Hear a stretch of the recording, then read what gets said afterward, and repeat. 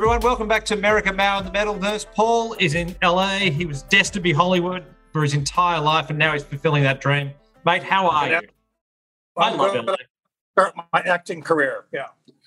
I love LA. I would move to LA tomorrow. I think it's great. It's full of very weird people, so just be careful what you wish for. And why are you on the West Coast?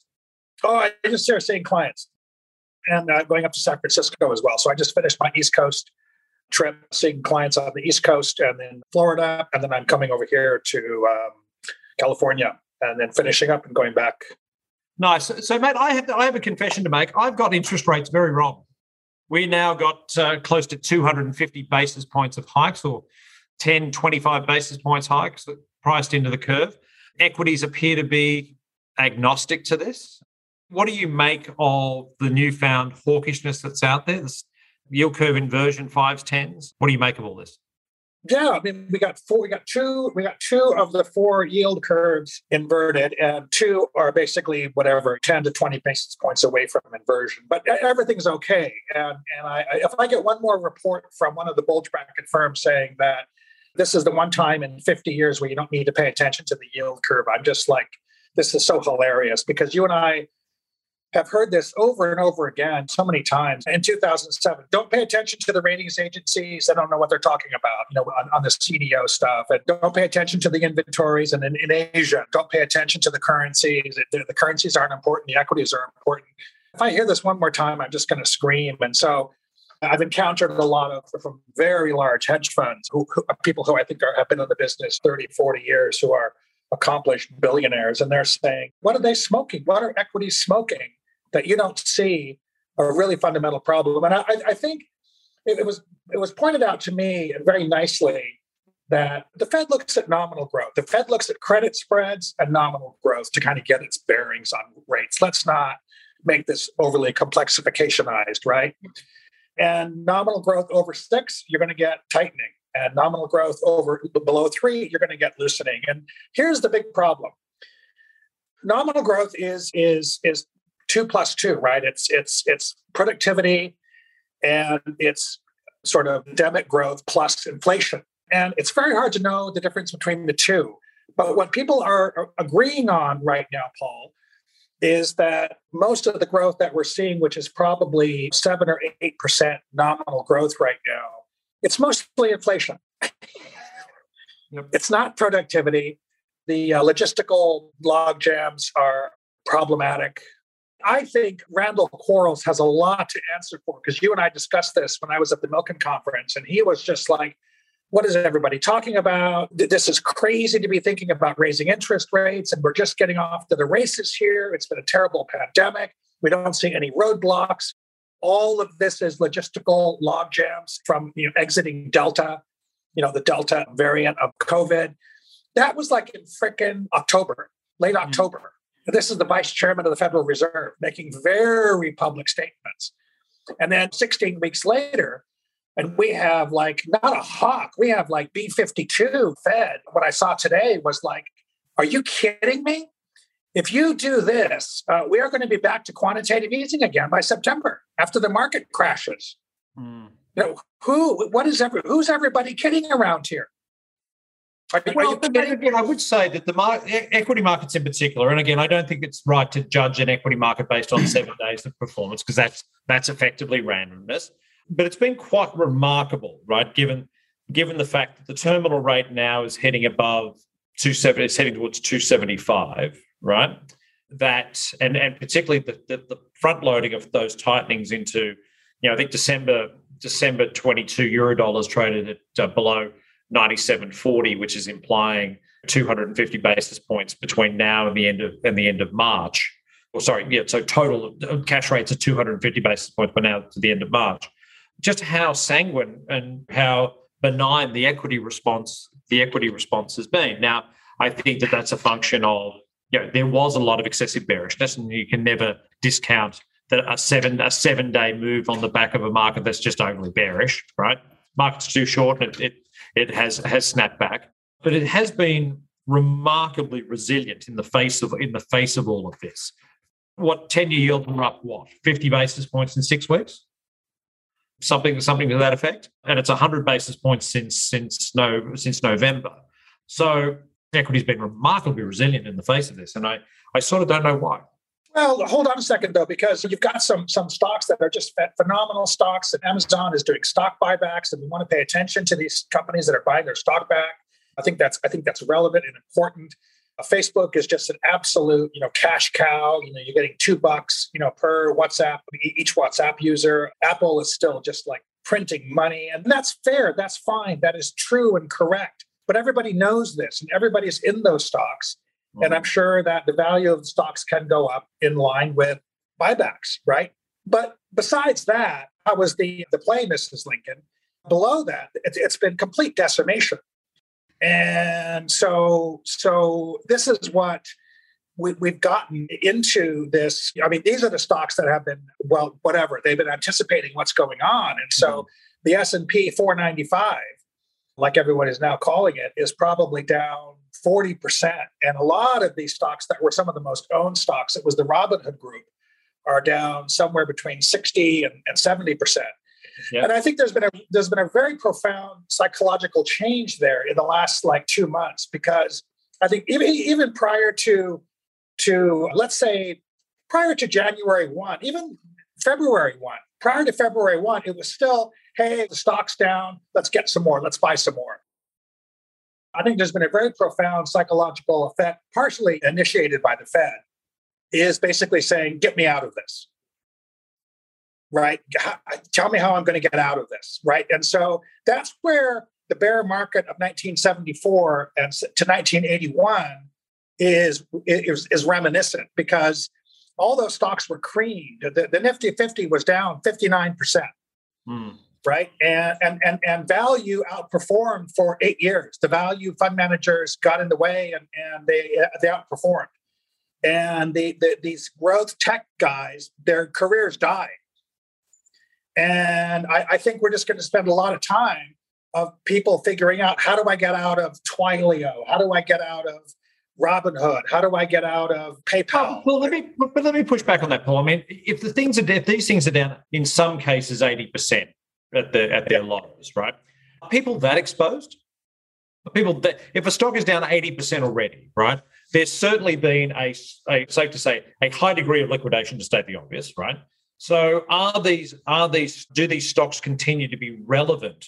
Because and again, my words, not yours, but you have implied that these were systemically dangerous exposures, right?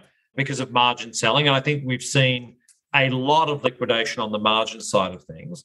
With these things down, in some cases, 80% from peak, haven't we seen the worst of the liquidation? Or should I say the worst of the mark-to-market losses? Well, okay, yeah. So let's back up a second. So, I run this algorithm that I do every week, which looks at a weighted average combination of volumes, RSI, moving average, MACD, and short interest. What is disturbing and why I think that your assumption may not be correct, although it's compelling, Paul, is that there was no volume in this sell-off, right? People could not get out of these positions. The stocks fell too fast. Right. And so the mark-to-market losses are massive, right? And that's what bothers me about all this. They're just, my algorithm has been it's been more bullish recently, but it was just so persistently bearish for 2 months. Because you weren't getting any short interest. Everyone thought the stocks were going to go up.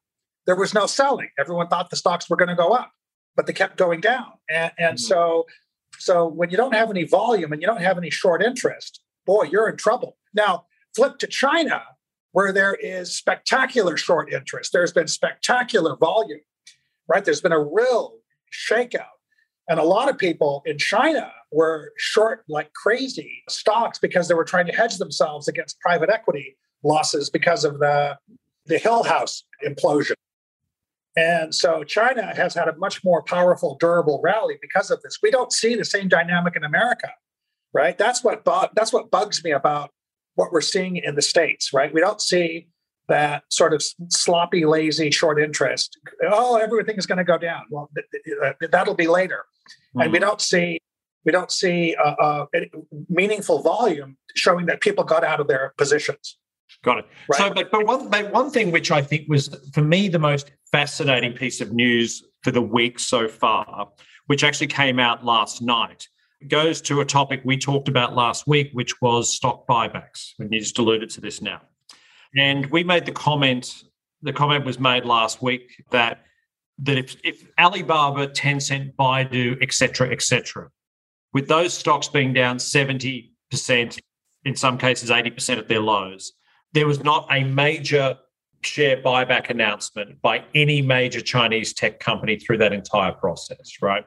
Which, again, you had companies like Pinduoduo trading at 4 times cash, $20 billion in market cap, and would make $5 billion in cash. And still, if the company's not prepared to buy back stock, how compelling is the long-term story? You saw that today with Alibaba's announcement, right? Which I think is remarkably, that for me is a huge, huge change in potential sentiment. Because for all the things there is to hate about China, Russian exposure, tech regulation, declining growth, COVID, you name it, this is one important thing as far as I'm concerned. Yeah. Amen. And look at what happened with Amazon. Amazon, announced the stock buyback, and the stock goes up 10% in 1 minute.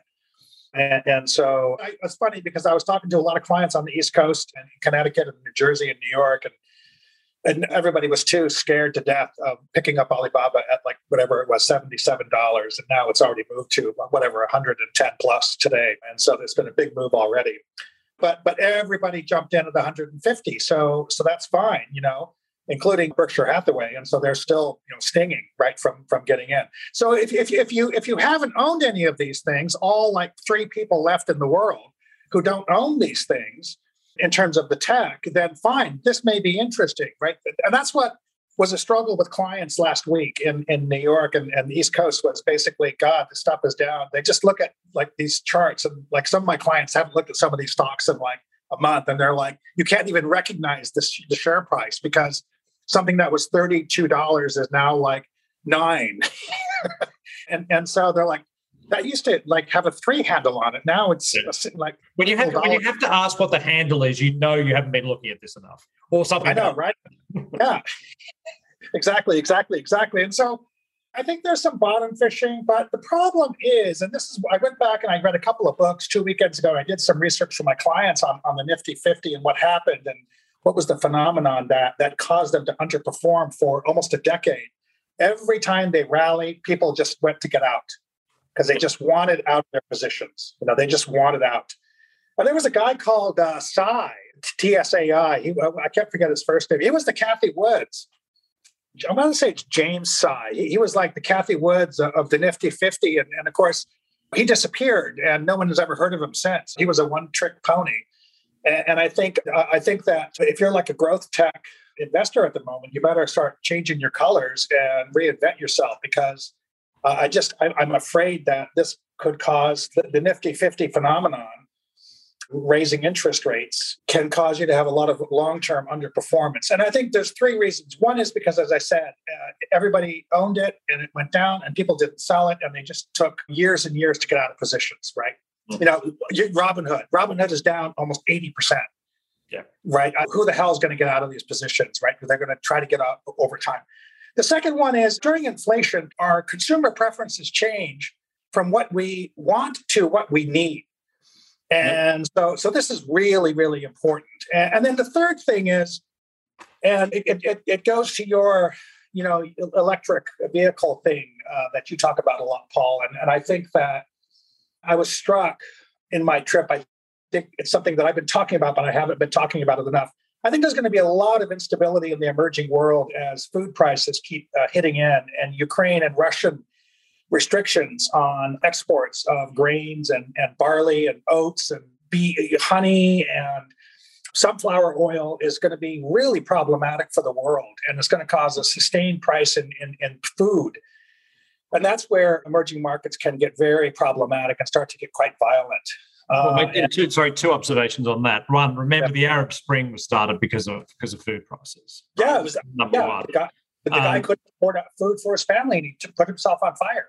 And number 2 is that I was talking to a client this morning who was saying that the wheat markets, which are obviously Ukraine and Russia are both huge exporters of wheat, that, as we stand today, a normal North American summer, wheat prices are going to be okay. Supply is going to be okay. You get any form of dry weather, you get any form of crop loss, right? And we've got a real global shortage of wheat, right? And that is not just our $8 sourdough from the posh French bakery that you and I both frequent, going, that sort of problem. It's a legitimate global food crisis, right? And that is something which, again, we haven't dealt with in a very long time, and it's just another one of the risk factors we have to cope with. Yeah, well, I would go a little bit further than that. I mean, I have clients who are serious commodity traders, and they're talking about the potentiality in many countries of famine, like by the end of this year, early next year. And that was a wake-up call for me because Ukraine is a very considerable exporter of all of that food chain, sugars, oils, and grains. And so is Russia. Mm. Now, on the flip side, the good news is that your neck of the woods, the Midwest, is going to explode, right? Because you just have this windfall in the Midwest. And so you just see property prices on a tear all across the grain states. So I think that. But I think look, there's obviously winners and losers in all of this. I mean, obviously going into a driving season with $4 gasoline is going to be problematic. Look, I mean, and again, this whole thing about squaring the circle back to the rate hiking cycle, I mean, the question is, for me, not that if inflation is going to fall, because it is going to fall. The base effects are undefeated, and inflation will be lower at the end of the year than it is at the start of the year. And there's not an economist, a central banker, a sell-side analyst or hedge fund analyst out there who doesn't believe inflation is going to be lower. It all depends about how high it is above that base. Now, for me, I've been wrong on rates. I thought the terminal rate would stop at 225 and we'd be done. I actually put a note out to clients yesterday saying to buy 5-year notes around 240. We're there now. You probably don't. You might want to dabble in this now, but at the end of the day, it's rates. What's the 5-year today? The 5-year touched 240 today. So it touched 240 today. And it was inverted to 10. So big picture, it's the resilience of equities is it wouldn't take a lot for that narrative to change, given where we are.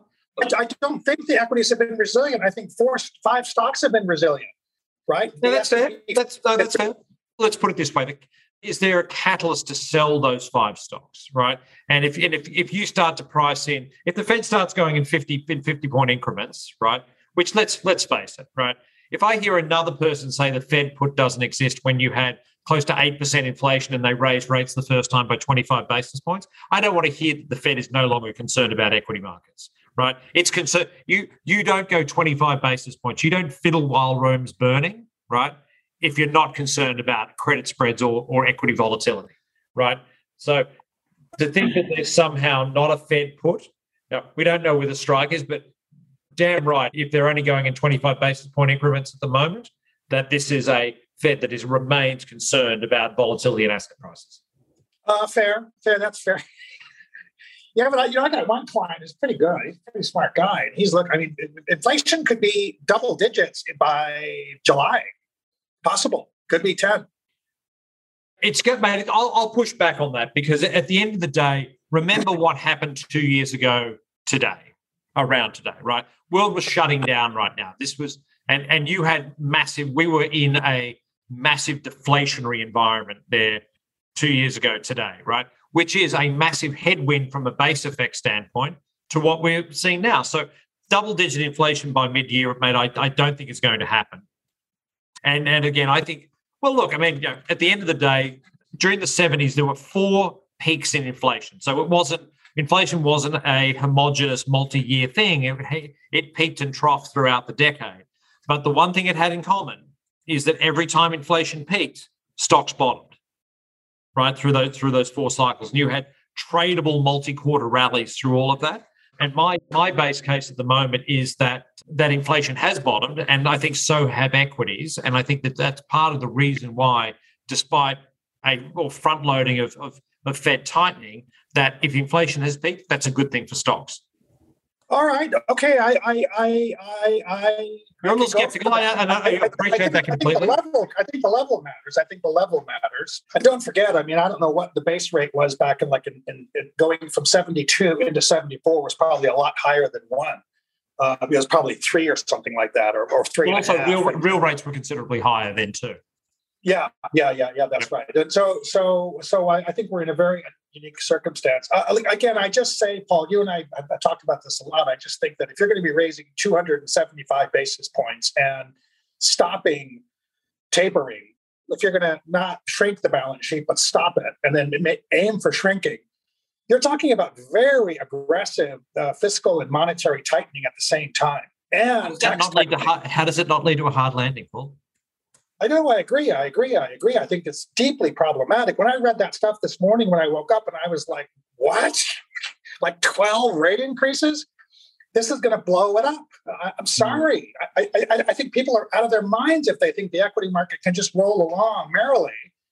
We've seen too many of these things where the equity culture is sleepwalking into a mess when the fixed income markets are telling us radically different information. Yep. No, when you're looking at virtually all 4 parts of the yield curve in inversion, the equity market is marching up. The equity market is almost always out of tune with credit markets, almost always. But you haven't really seen spread widening hasn't occurred yet, though. And at the end of the day, that's as you've alluded to, that is probably the key here. Correct. There's been a little bit of a backup. Of course, don't forget, that's the BlackRock put, right? BlackRock was buying the hell out of all that. And so BlackRock owns that. BlackRock owns the high yield investment grade spread. That's the BlackRock put. Mm. And so, it's funny because when you go down that road, it's really interesting. All the smartest guys I know on the East Coast that I talked to said, growth is probably going to surprise this year on the upside in America. It's probably going to surprise on the upside. The problem is we don't have enough productivity.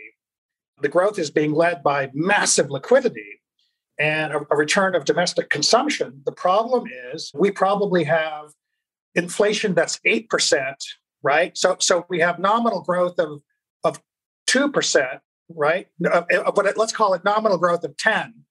So we have inflation of 8 and real growth of 2 or productivity of 2. You got to have 50-50. And that is the problem the Fed has. This was not the problem in the 70s. This is a much more aggressive, I want to even call it, this is a malignant problem, right? Where almost all of the nominal growth at the moment is inflationary. And it's even arguable whether interest rates will work on this, right? Because what's going to happen is you're going to jack up all these rates, and then suddenly people who have a huge amount of credit card debt are going to blow up. Well, right? and look, mate, at the end of the day, I mean, and again, these are my structural biases and why I'm a long-term disinflationary guy, is that at the end of the day, raising interest rates is not going to drop the oil price. Right? Yeah, exactly. The supply side elements are not going to be there. Now, obviously, we lose those people who think, again, who are dogmatic about their inflation views, and I've been dogmatic in the past about this, and I'm currently wrong. But even those of us who have been dogmatic have to concede that this is not just about the supply side, right? There is a labour shortage in this country, and that is playing a huge part in this currently. And that's the one thing that I don't have an answer for, and anyone who's a structural disinflationist doesn't have an answer for the tight labour market and whether or not you're going to get those 3 million boomers out of retirement who are currently sitting and playing video games in their parents' basement, right? That's the tightness of the labour market can be affected by interest rate policy, but I'm sorry, price of wheat, price of fuel, price of gasoline, it's not a monetary phenomenon.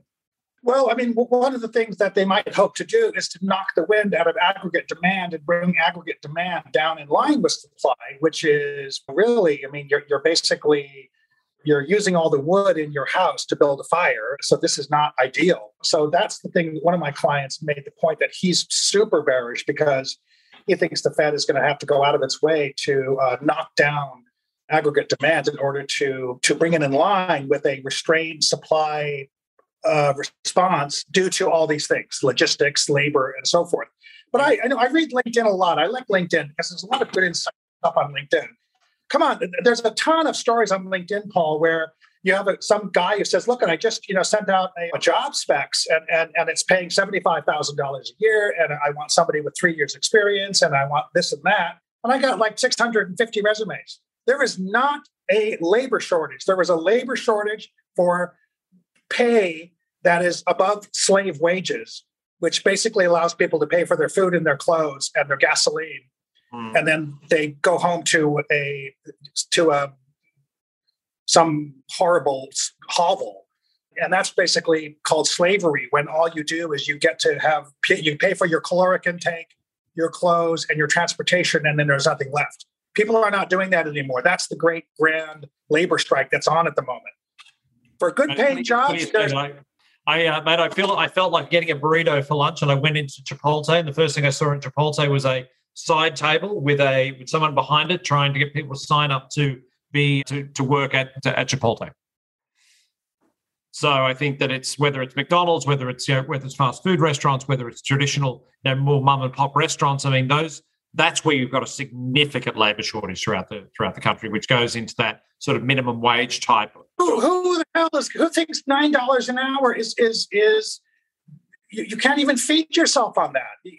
For God's sake, this is what's so insane about the United States is an insanity of slave wages, which is causing all kinds of mental health and physical health issues, and it's causing a labor market that is increasingly burned out and moving towards long-term disability. And so the long-term disability element of the labor market is probably getting close to 20 million people are on long-term disability because of injuries that they can't fix. They can't afford to fix their bodies. They are burned out mentally and psychologically and physically. They don't get vacation. They don't have any. And when you don't have any net, it just grates on you over time. And they can't provide for their kids. And this causes depression, anxiety, and chronic alcohol and drug abuse. It's really out of control. And since I've been here, I've been talking to a lot of different people, and I see this has been deeply aggravated by COVID. So you need a much more aggressive mental health and addiction treatment and labor standards and people able to fix their bodies, for God's sake, so they can get back to work. And living wages is certainly a living wage. Exactly. Now, so Paul, one other thing we need to talk about Hill House, because Hill House, we don't realize, I have been highlighting it for several weeks, and I think that my sense is that I think that a lot of the equity positions they were in are probably liquidated. It's funny because I think that when central banks go in and they start buying the market, like what the Fed did in 2008, and just giving everybody a $10 billion check, that was great, and so forth. Price keeping operations by central banks work because the central banks know the bottom. They call the bottom. They call the bottom. They make the bottom. They cause the market to go up because they're not dumb. If they're going to own it, they want to own it at the right price, right? Well, Paul, I remember distinctly during in August of 1998, sitting in the Goldman Sachs, standing in the Goldman Sachs trading room, going with all hell breaking loose. Yeah, I remember that day. And all of a sudden, the Hang Seng got to 6,996. Yeah, and it didn't go any lower. And didn't go any lower, and didn't go any lower. And the HKMA came in and bought $3 billion worth of stock that day, and I think the market ended up 12% on the day, something like that. They bought $11 billion on that day, and remember the head of the HKMA had a press conference the next day, and his understatement of the decade was, "We bought rather more than we expected." And again, I'm not comparing what the Chinese did on Tuesday, Tuesday of last week, to what the HKMA did, but certainly you had this confluence of what appears to be the end of the liquidation for Hill House to, Well, exactly, Paul. And I think, of course, who's going to know better about the liquidation of Hill House because they're talking to them every day than the PBOC, right? 100%. And so I think that now here's the problem. The problem is, I'm guessing, I don't know, it's very difficult to know the answer. I'm guessing about 12 billion of their positions were equities and about 20 18 billion is private equity. Now, the private equity marks are very problematic that no one's talking about. Because they're not marked properly. Because nothing's marked properly. What? Nothing's marked properly. Nothing's marked versus what the peer group is. They're significant premiums to the peer group and the like. Yeah. I have heard numbers, and everybody and his brother Hillhouse was the go-to guy for a lot of the private equity of the premier A-list of private equity in America. You can get a ByteDance. So ByteDance at the peak was trading at $400 billion valuation. It is readily trading at $250 at the moment, and there is offers. Yeah. I've heard you can get stakes for sub $225 billion. Yeah, that's right. And so we're looking at, I've heard, I don't know the answer, but I think we're looking at 30 to 50% markdowns in Chinese private equity right now. Yep. And these people are stuck in Hillhouse. And so I think most of the public equity liquidation, I believe, is probably complete. Yep. Right. And the PBOC activity last week confirms this, by the way. I feel very confident in that. The private equity is a very big black hole. And we won't know until the first week of April where this stuff is marked. Well, even then, I mean, no one ever marks this properly. And so, Paul, I think that what was these poor bastards last week, what they were doing is they were short the equities to hedge against their private equity positions. And they were blown out of the water on both sides. Yeah. Because again, what people don't appreciate about hedging in liquid assets is you actually pay margin calls on those hedges on a daily basis. So if you are long private equity and short public market futures, for example, in a rising environment, that's a devastating liquidity outcome because you've got to put up the money against the futures where you can't liquefy the private equity. Correct. Exactly. And the private equity, you're doing this precisely because the private equity has been so marked down. And so I wonder if there's going to be like a little bit of it's not a big number. I mean, 18 billion in the scheme of things is not a big number. No. I just wonder if there's going to be a little bit of the butterfly causing the tsunami thing. I'm going to say no at the moment, but we need to pay attention to Hillhouse as a problematic player at the moment on the private equity side. I've got to say, I'm getting more given this, and again, I go back to the Alibaba buyback announcement, which I think is constructive. I think there's a valuation argument. An old client of mine who's actually, funnily enough, been doing private equity for the last 10 years and is now going back into public markets, particularly China, because he sees so many opportunities, was talking with me about CNOOC today. And everyone, I'd ask you to take a look at the relative performance of CNOOC versus ExxonMobil. CNOOC has underperformed because it is on the sanctions list. So, sorry, US listeners, you cannot actually buy this stuff. But if you are a non-US resident, you should be looking at CNOOC because it is it is trading a severe discount to the likes of ExxonMobil and the like. It has an ROE of well north of 20%. It's remarkably compelling, and like a lot of stocks that are on US sanction list, is trading at sizable discounts to global peers. Yes, and I'm going to push that argument further because I made an argument to my clients last week that China doing a 180. China's done 3 180s, by the way, so I don't even know what 360. That's like 3 180s is like the same as 1 180. Okay, got it. They're facing in the other direction. Okay. Anyway, so doing another 180 on sort of saying, hey, look, we're with NATO. We get you. We're talking. Just shut the hell up. We're not going to say anything publicly. We're behind the scenes trying to get this thing under control. I think Putin's a goner. I just think Putin's a goner. And I think the East and the West is going to carve up Russia. And so, do I want to own maybe some of these oil companies in China that are going to get some of these Russian assets very, very cheap? Look, again, the problem is for US investors that they're all on the sanction list, right? So that is certainly a problem. But for European investors, this is remarkably compelling. And the other thing that's so compelling is, and I'm not going to write this down. I don't even want to say it. But if I was like a sociopathic investor, I would look at Sberbank. Sberbank. Well, funny you say that. Funny you say. I think these things are uninvestable over the long haul. But let's be clear. Sberbank was one of those companies that anyone who traded Russia, who was, again, I've had several EM clients who know Russia very, very well. That was a core holding for people. It's a darn good bank. It's a darn good bank if the world is not, if Russia is not under the most draconian economic sanctions the world's witnessed probably since the Weimar Republic. I know, yeah. And it's probably one of the best institutions in Russia, by the way, right? It's the only one that works, right? Sberbank is the only thing that works in Russia.